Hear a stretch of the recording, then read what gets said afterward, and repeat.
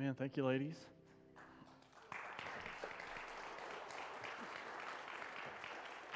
All right. Well, good morning. If you got a Bible, please grab it and turn to Romans chapter 3.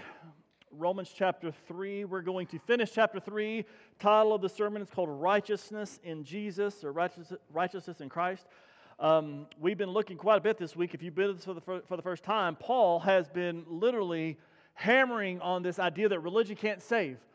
We've been walking through several things about how the Jewishness of these guys, that's not going to save them. Religion can't save you. You need outside help. You need Jesus. And before we get to our text and read, it reminded me, as Paul is literally piling on and hitting them over and over, on my first trip to India. I've been there twice. On the first one we went there, we had the privilege of going and sitting in somebody's home, and they fed us. Now, it goes without saying, they didn't have a lot of food, they didn't have a lot of stuff. They had, but what they had, they gave plentiful, if you would. But here's the instructions we were given. Godwin gave us very clear instructions as we went. I think it was Swarna's house, I think we went. We sat down, and here were the clear instructions. They are very polite hosts. They want to give an abundance. They had some, let's call them bananas, some very questionable grapes, maybe some things that, there was some meat that I hope was chicken. You never know. I'm hoping it was. But here were the instructions that were given. They are going to continue to put food on your plate. It's not like here where you finish your food and you're thinking, you know what, I could go for seconds. I think I'd like a little bit more rice. I think I'd like a little bit of juice. Could I have some more lemon lime soda that you're going to give me? Can I have some more of those grapes or this? It doesn't work that way. And Godwin said, here's what's going to happen. They're going to continue. They're going to hover around you, and if you have any room on your plate, they're going to put more food on there. That's how they like to host. They want to make sure out of an abundance, they want to give it. So if you're done and you want nothing more, you got to literally, he says, you got to hover over your plate or shoo them away or say, no, thank you, I'm good. Because even if you kind of passively do it, they're still going to come over the top, and they're going to give you a scoop of rice and stuff because they wanted to so graciously give because you're in their home. If you're in my house and you eat a lot of food and you're done, hey, there's leftovers. If you want to grab some more, just go help yourself. It's in the kitchen, or can I get you some more? They don't ask. I thought about that because Paul is piling on, and we're going to have some big scoops of theological stuff that's going to pile on over and over and over, and he won't quit. So my request today is don't hover your plate, because we're going to cover a lot of things today, because in this book we've covered so many things that Paul has hammered on this truth of these Gentile believers, that the wrath of God towards sin, for those who say they don't want Jesus, then the wrath of God is coming upon you. He piled some big scoops of, hey, religion can't save you. We took 2 weeks to go through chapter 2. Religion can't save you. And last week we saw that there is none righteous, no, not one. Everybody's going to fall short. We all need help. And today we get to the culmination of, well, not the book, but the culmination where we are now of what Jesus has done. That there is a righteousness for you and for your babies and for your family and for me outside of the law. We can't fix it. We can't do it. But God did something for you. Let us not yawn at that. Let us celebrate that and understand, as I ask you not hover your plate, as I'm going to pile on some more theological things today. So let's stand together. We've got a little bit shorter today, but a lot to cover. And see how Paul continues in 10 verses, chapter 3, verses 21 to 31.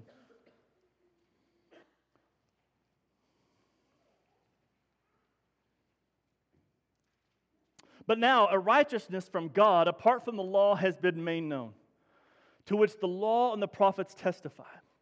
This righteousness of God comes through faith in Jesus Christ to all who believe. There is no difference, for all have sinned and fall short of the glory of God, and are justified freely by His grace through the redemption that came by Christ Jesus. God presented Him as a sacrifice of atonement through faith in His blood. He did this to demonstrate His justice, because in His forbearance He had left the sins committed beforehand unpunished. He did this to demonstrate His justice at the present time, so as to be just, the one who justifies those who have faith in Jesus. Where then is your boasting? Is it excluded? On what principle? On that of observing the law, but on that of faith.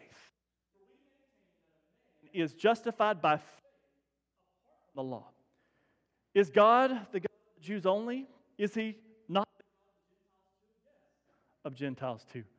Since there is only one God who will justify the circumcised by faith and the uncircumcised do we then nullify the law by this faith? Not at all. Rather, we uphold the law. Let's pray together. Take a deep breath, relax for a minute. In your own heart, in your own way, ask God to do something in your heart today. That Scriptures, that His Spirit would be in this place. And if it is your desire to be changed and shaped and molded, would you ask that? If your heart is maybe like mine is a lot of times where it's kind of wander, maybe your mind is focused on other things of what you got to do after church, or maybe what this week's going to look like, or things like that, would you just fight against that and ask God to help you have focus today? And He'll answer.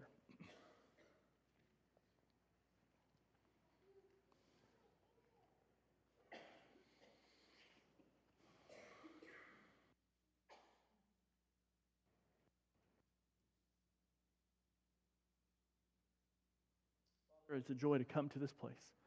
And today is going to be a celebration of the gospel as we cover a lot of big theological things, but above all, just look at your love for us and what you've done. Help us to make much of you today, and help us to reflect and remember what you've done for us that we could not do for ourselves. We ask it in Jesus' name. Amen. You may be seated.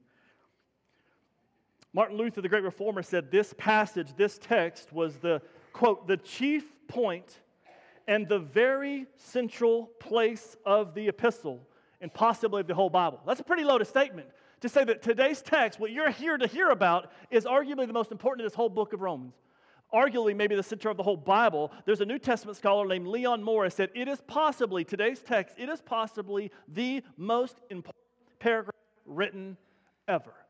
You know, when I read statements like that, that only makes me feel great, but also makes me think, David, don't mess this up. It's so awesome. Don't screw it up. Don't mess it up. Don't do this. Don't do that. So here's what I want to do. I'm going to give you 5 things. If you're a note taker, here's the 5 things. Let's go and put all 5 of them on if you don't mind, if it's possible.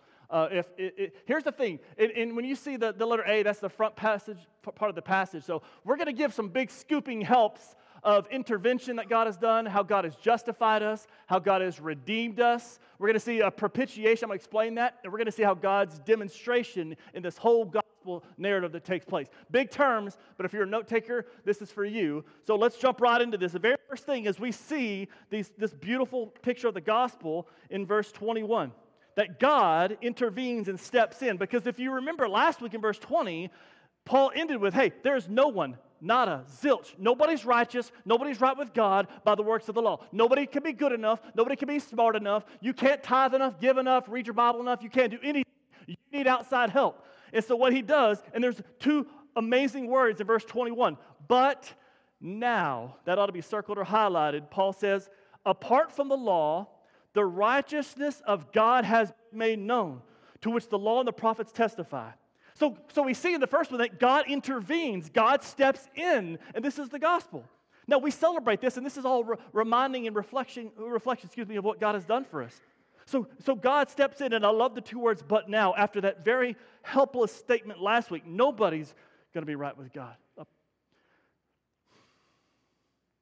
And Paul is establishing that man's sinful condition, that God's done something for you. Apart from the law, in the Old Testament law, being right with God, it was done by behavior, doing things, the law's requirements, ways to be made right with God, ways to appease the wrath of God towards sin. And now Paul says, hey, there's another way. Can I say this? If you are a Jewish person and you read this text, you're thinking, whoa, what are you talking about? I grew up my whole life under the law, and now you, a former Jew who's now an apostle, that you're proclaiming the hope of Jesus, you're saying there's another way. Now feel the weight of this. That'd be like somebody coming in here on Sunday morning and saying, hey, there's another way to go to heaven outside of Jesus. You might go, oh, hold on, let's talk. So I want you to feel the weight of what these in the text are probably feeling. He said, apart from the law, there's a way. It's in Jesus. He writes it in Ephesians chapter 2, and it's on the screen. He says, remember at the time when you were separated from Christ, excluded from citizenship in Israel, and foreigners to the covenants of the promise, without hope and without God in the world, verse 13, but now in Christ Jesus, you who were once far away, you have been brought near by the blood of Christ. Not by the law, not by religion, not by circumcision, not by church attendance, not by whatever you want to put in there, not anything external, but by the blood of Jesus. So we need outside help. So God is going to step in. God intervenes. And number 2, in that intervention, number 2, there is justification. Here's a big scoop of justification, if you will, with that food metaphor, if you want to stay with me. Look at verse 22 to the first half of 24. This righteousness is given through faith in Jesus Christ to all who believe. There is no difference between Jew and Gentile, for all have sinned and fall short of the glory of God, and all are justified freely by His grace through the redemption that came by Jesus Christ. Now, church, hear this. If you've been in this church your whole life, I hope that you've heard it. I hope after the last 11 years that you hear this repeatedly over and over. Those of the gospel, we're a one-hit wonder. Everything goes back to Jesus. Every sermon should. This is the heartbeat of the Christian message, the real hope to guilty, rebellious sinners who deserve nothing but God's wrath on the day of judgment. We are justified by an act of God in the sense of a legal declaration. Let me explain this. John Stott puts justification this way. This helps. I like to rely on people that are smarter than me. Justification is a legal or forensic term belonging into the courts. Its opposite is condemnation, but both are pronouncements of a judge. In a Christian context, they are the alternative verdict which God, the judge, may pass on Judgment Day at the end of time. Justified or condemned. I want to be very clear on something this morning. If you're a Christian and you're a follower of Jesus, you are not declared not guilty.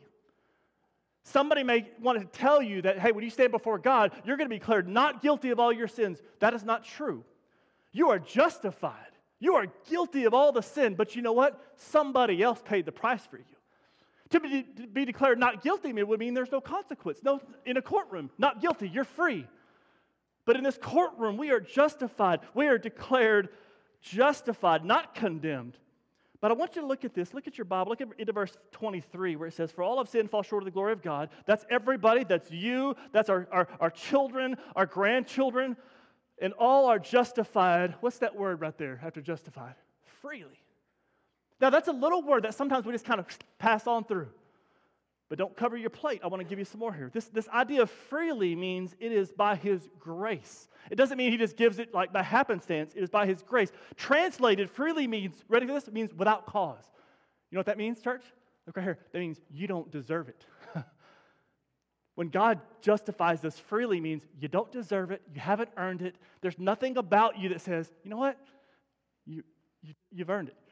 Parents, have your kids ever frustrated you in disobedience? Can I get an amen? You've ever done something they think, oh, but later on you forgive them and you do these things and you work with them because they're your children and you forgive them and there's grace, not because there's something that they've earned or that they deserve.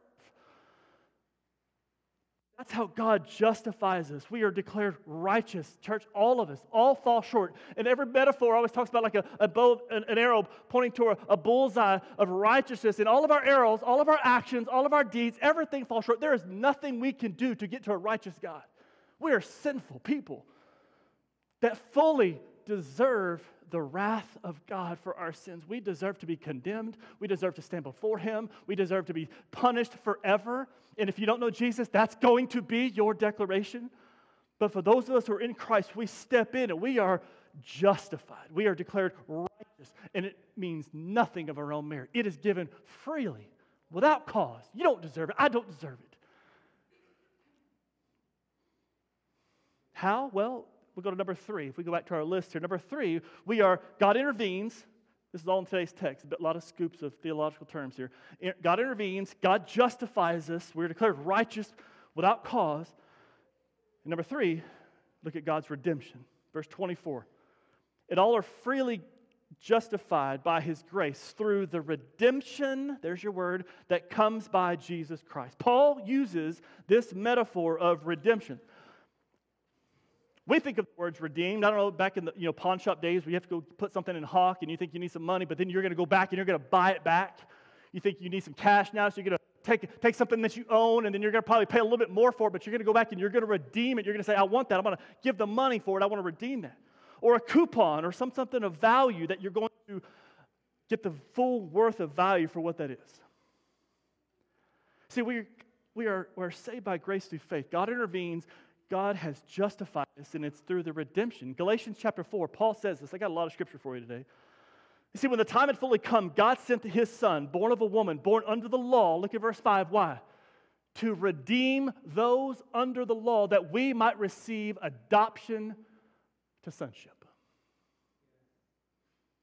See, I read that with fresh eyes I think about adoption, I think about our family, I think about our little girl, I think about full rights and privileges. You're part of the family. You're not something different. You're not over here. You're full rights, full privileges. But God has redeemed us. God has purchased us. God has restored value to us under the law through the coming of Jesus.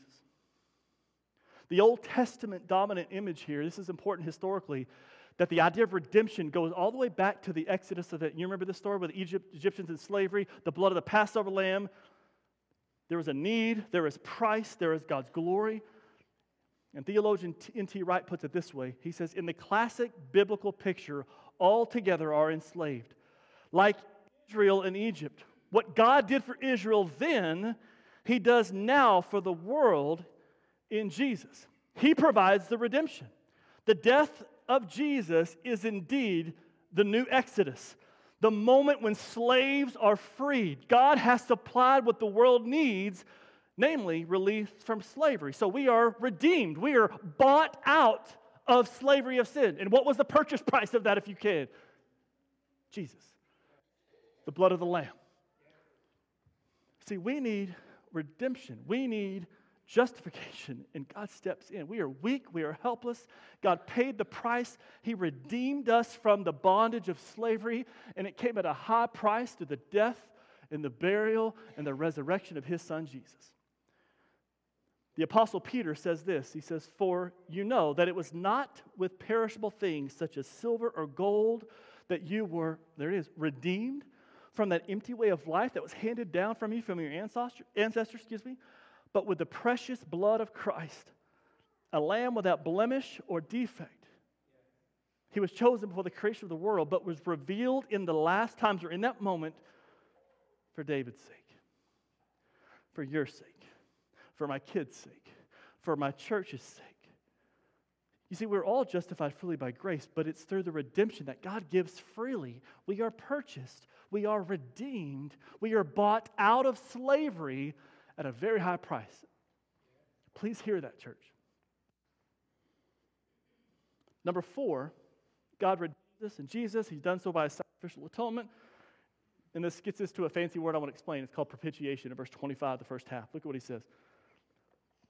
In light of this, God presented Christ as a sacrifice of atonement through the shedding of His blood to be received by faith. Let's stop there for just a minute. So some don't like this idea of propitiation because what it is, we think of wanting to be made right, justified, God paid the price. But propitiation is a theological term that goes back to appeasing the wrath of God. Do you remember in chapter 1 when we talked about the wrath of God? And some churches like ours, we don't like to talk about it. We want sometimes we're not careful. We can skip the hard parts and we can talk about the warm and fuzzy things of the gospel. God loves you. God loves you. God loves you. That is true. But there is a wrath towards sin. We all deserve that. We covered that several times. To those who say, I don't want Jesus, then you are going to take the full weight of that someday. And this propitiation or this atonement means that someone else took your place. We see it just quickly in Genesis 15, the covenant of Abraham. The animals were sacrificed as part of dealing with sin. Leviticus 17, under the Mosaic covenant, said that life is in the blood, and so you're going to make atonement for yourselves on the altar, you're going to make atonement through those animal sacrifices. In Hebrews 10, and there's 2 places, that it is impossible through the blood of goats and animals for God to completely take away sins. And Hebrews 10:12 says that Christ offered for all time, for all sins, through His blood. See, I remember talking with our 6th graders about this on Wednesdays one time. We were talking about, how does that make you feel? I've given you illustrations of the garage door, illustration of my dad, when I broke it and he got hurt. I've given you illustrations before about if I give my son for you, because I love you that much, which I don't. Just kidding. And I've asked questions repeatedly about, sometimes I wonder in the 21st century church, sometimes if we just kind of get acclimated to that. How does it make you feel to know that God had to do something at a high cost for you?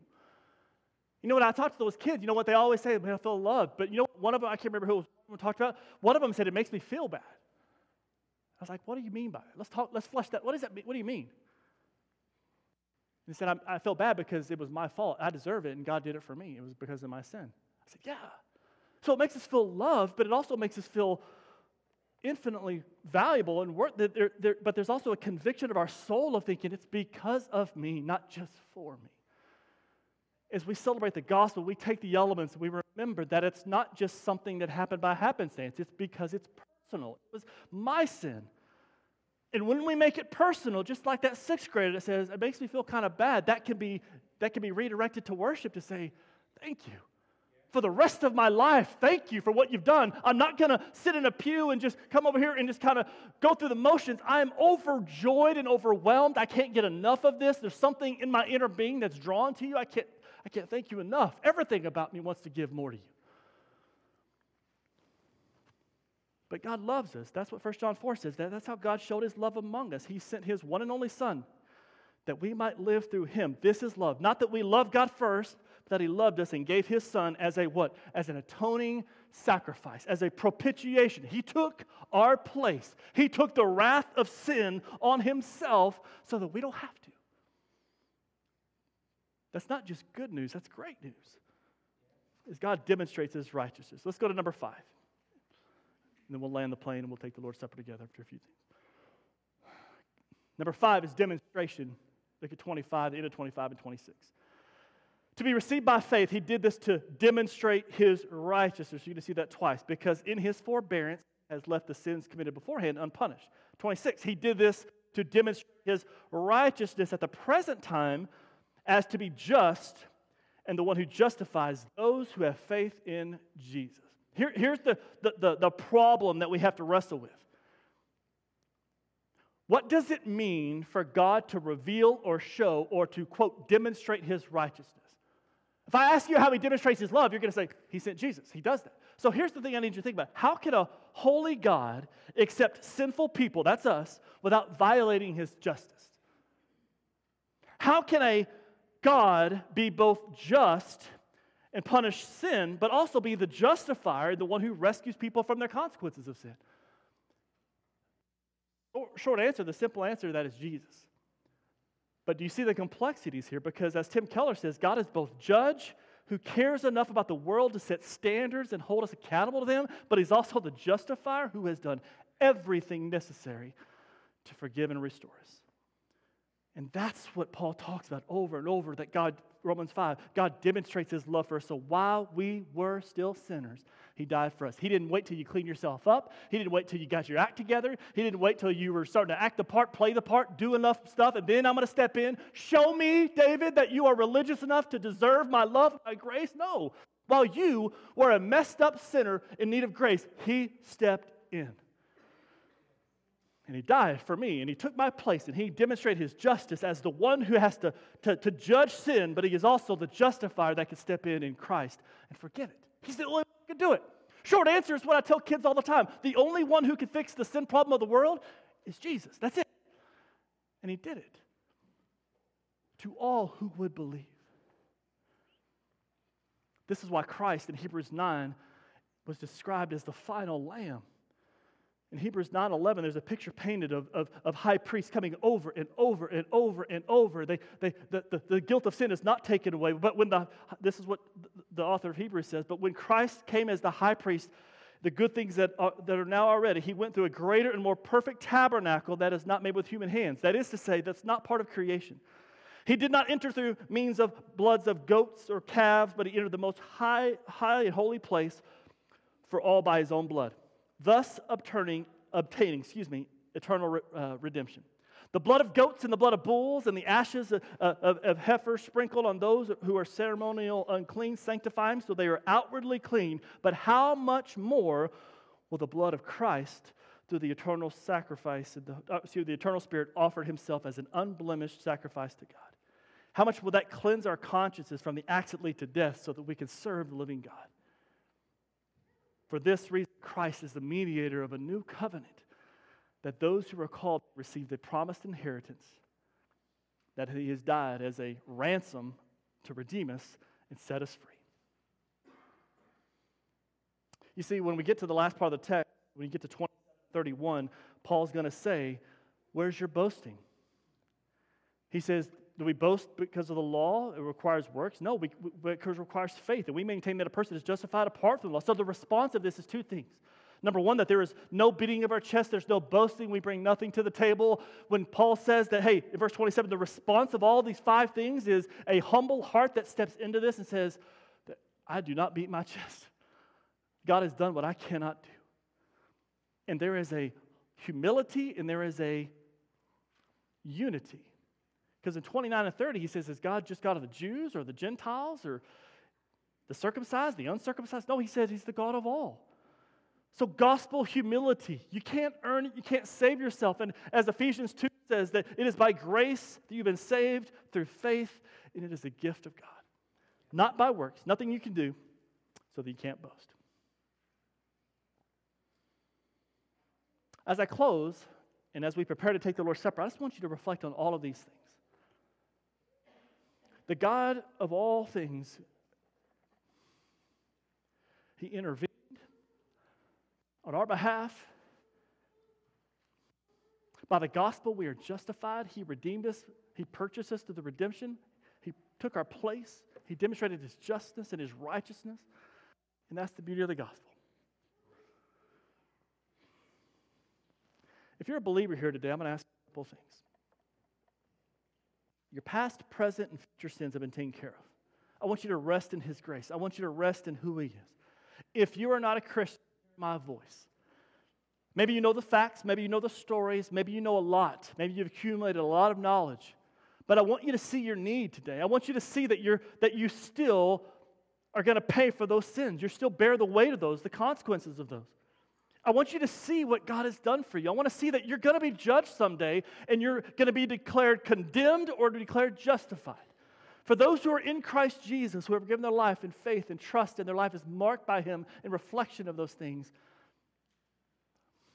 we are justified by His grace, His mercy, His blood, and His sacrifice. So I'm going to ask you to bow for just a second. I want to give you a moment to reflect where you are before the deacons come down in just a second. I want you to be reminded today, very simple, that God made Him, as Paul said in 2 Corinthians, that God made Him, Jesus Christ, to be sin for us so that we might become the righteousness of God. He did it all. If you're a believer, I want you to praise Him for that. I want you to thank Him for that. If you don't know Christ, then I want you to come find me. Find somebody. It's not a story. It's truth.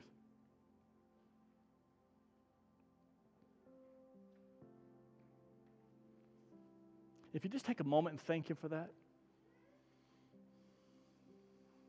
And as you're praying, I'm going to ask the deacons to come on down and uncover and prepare to take the Lord's Supper.